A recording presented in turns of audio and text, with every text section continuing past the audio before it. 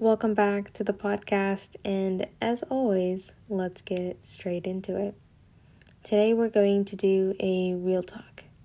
Real talk are different than a day's reflections because real talks are a down-to-earth reality check, while a day's reflections are 3 takeaways from any given day. So, real talk, let's get started. Taking into account my journey that I've been speaking about for the past 5 to 10 podcasts, it has made me realize how many people around me are stuck in their own little loop.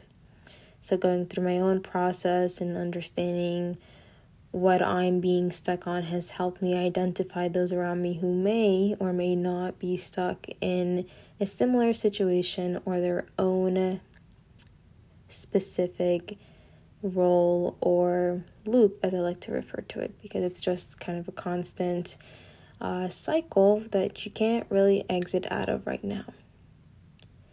Whether it's been friends or family or acquaintances, in the process of me figuring out my own steps and attempting to understand myself, I kind of became able or more intuitive to see through others in the specific ways that I've been able to overcome, right? I'm not walking around seeing through everyone's trauma and what they're going through, obviously, but something that I've been going through to be able to, as aware of it as I am in my own self, to be aware of it if it exists around me or outside of me.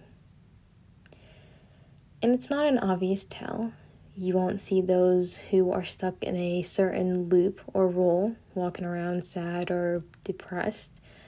It could be quite the opposite. Really, it just depends on how one handles themselves. So, we could ultimately see it in the way a person reacts to change, right? How they adapt or readapt. You can also see it based on how open-minded they are, or how much risk they are willing to take. The reason for this is because if someone is, let's say, stuck or in a cycle, they are used to a certain level of comfort, safety, and certainty. And take away the comfort, safety, and certainty in any of those examples, and if they pass with flying colors, then they're more likely not stuck in a role or loop. And if they don't, then they are most likely at least not processed through their latest struggle. And I do have to clarify one thing, and that is we are all stuck in one type of loop or cycle or role, and there isn't a human being who isn't, because as aware as I am, or the most aware person that you could name is, we still have our obstacles and challenges and hurdles. And so this is not to say that there's a lesser level, better people, worse people. It's not really to stereotype or level out certain hierarchies. It really is just to say that my awareness of myself has helped me become more aware of things that I went through that exist in the external world. And it's just an advantage that I wanted to point out. It's not accurate, right? So this is all relative.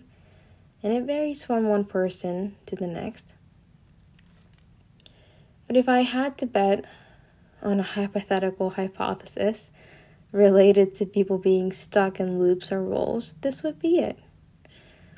Now, I rarely win any of the bets that I make, but let's just pretend that my betting track is maybe sealed. So, real talk, the way you live your life impacts every single person you interact with, whether you like it or not. This is worse when you're in charge of other people, whether those are dependents such as children or employees you manage. Now, taking care of yourself is taking care of them. That makes sense. And we've used the example of putting on your oxygen mask on a crashing plane before helping the person next to you, even if that person's your child. So what am I asking you to do? Because I'm always either letting you go with a lesson or a task. Start today or tomorrow. Preferably today, because obviously now is better. And try to visualize and grasp how you are influencing those around you. For some people, it's really hard for them to understand themselves or even to start changing for themselves. And that could be because they don't believe that they deserve it, or that they need it, or that there's enough motivation inside of themselves to do so.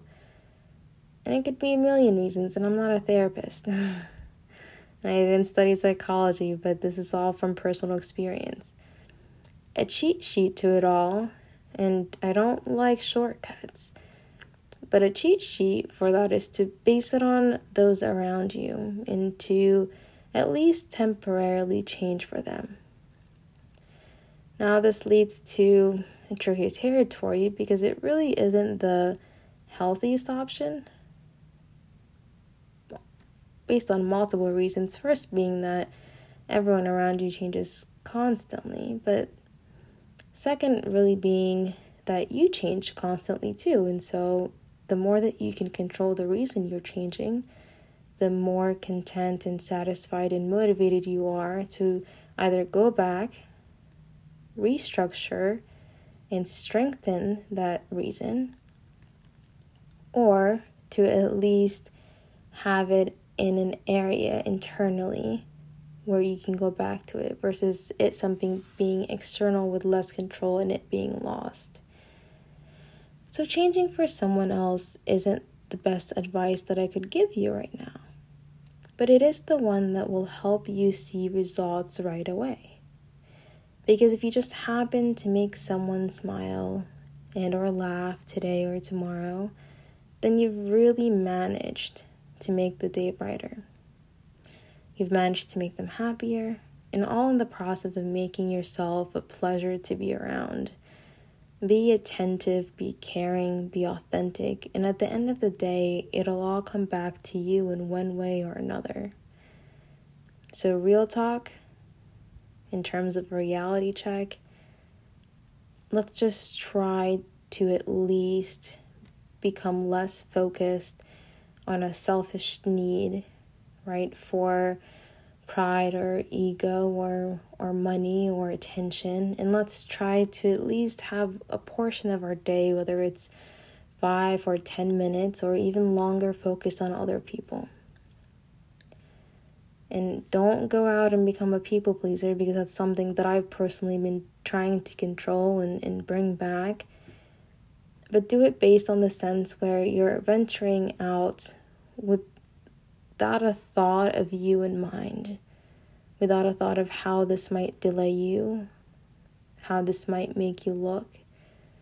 And so when you go out of your way to do something for someone, whether it's to tell them how nice they look, or how helpful they've been to you, or to smile at them, or to really stop by when you guys are passing each other and to really ask them how they are, not because it's something that we're so used to saying, like good morning, how are you, but really how are you doing, and not just asking sincerely, but to take the time to listen, to take the time to ask if there's anything that you can do. And whether this is a stranger, or this is a colleague, or this is a family or a friend, we're all human beings, and touching that base core human societal connection is really what everything's about. Whether it's any of the hierarchies or structures that we've created, from education to business, it all comes down to that.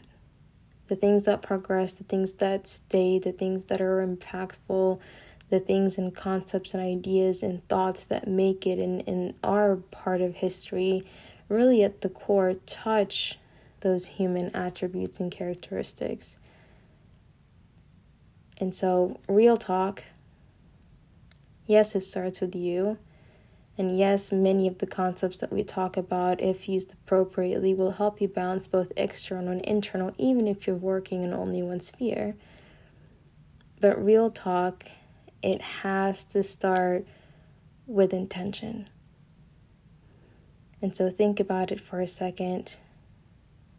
Look at, after you listen to this, look at what time in the day you're at. Look at what you can still do, because there is no such thing as too late, and there is no better time than right now.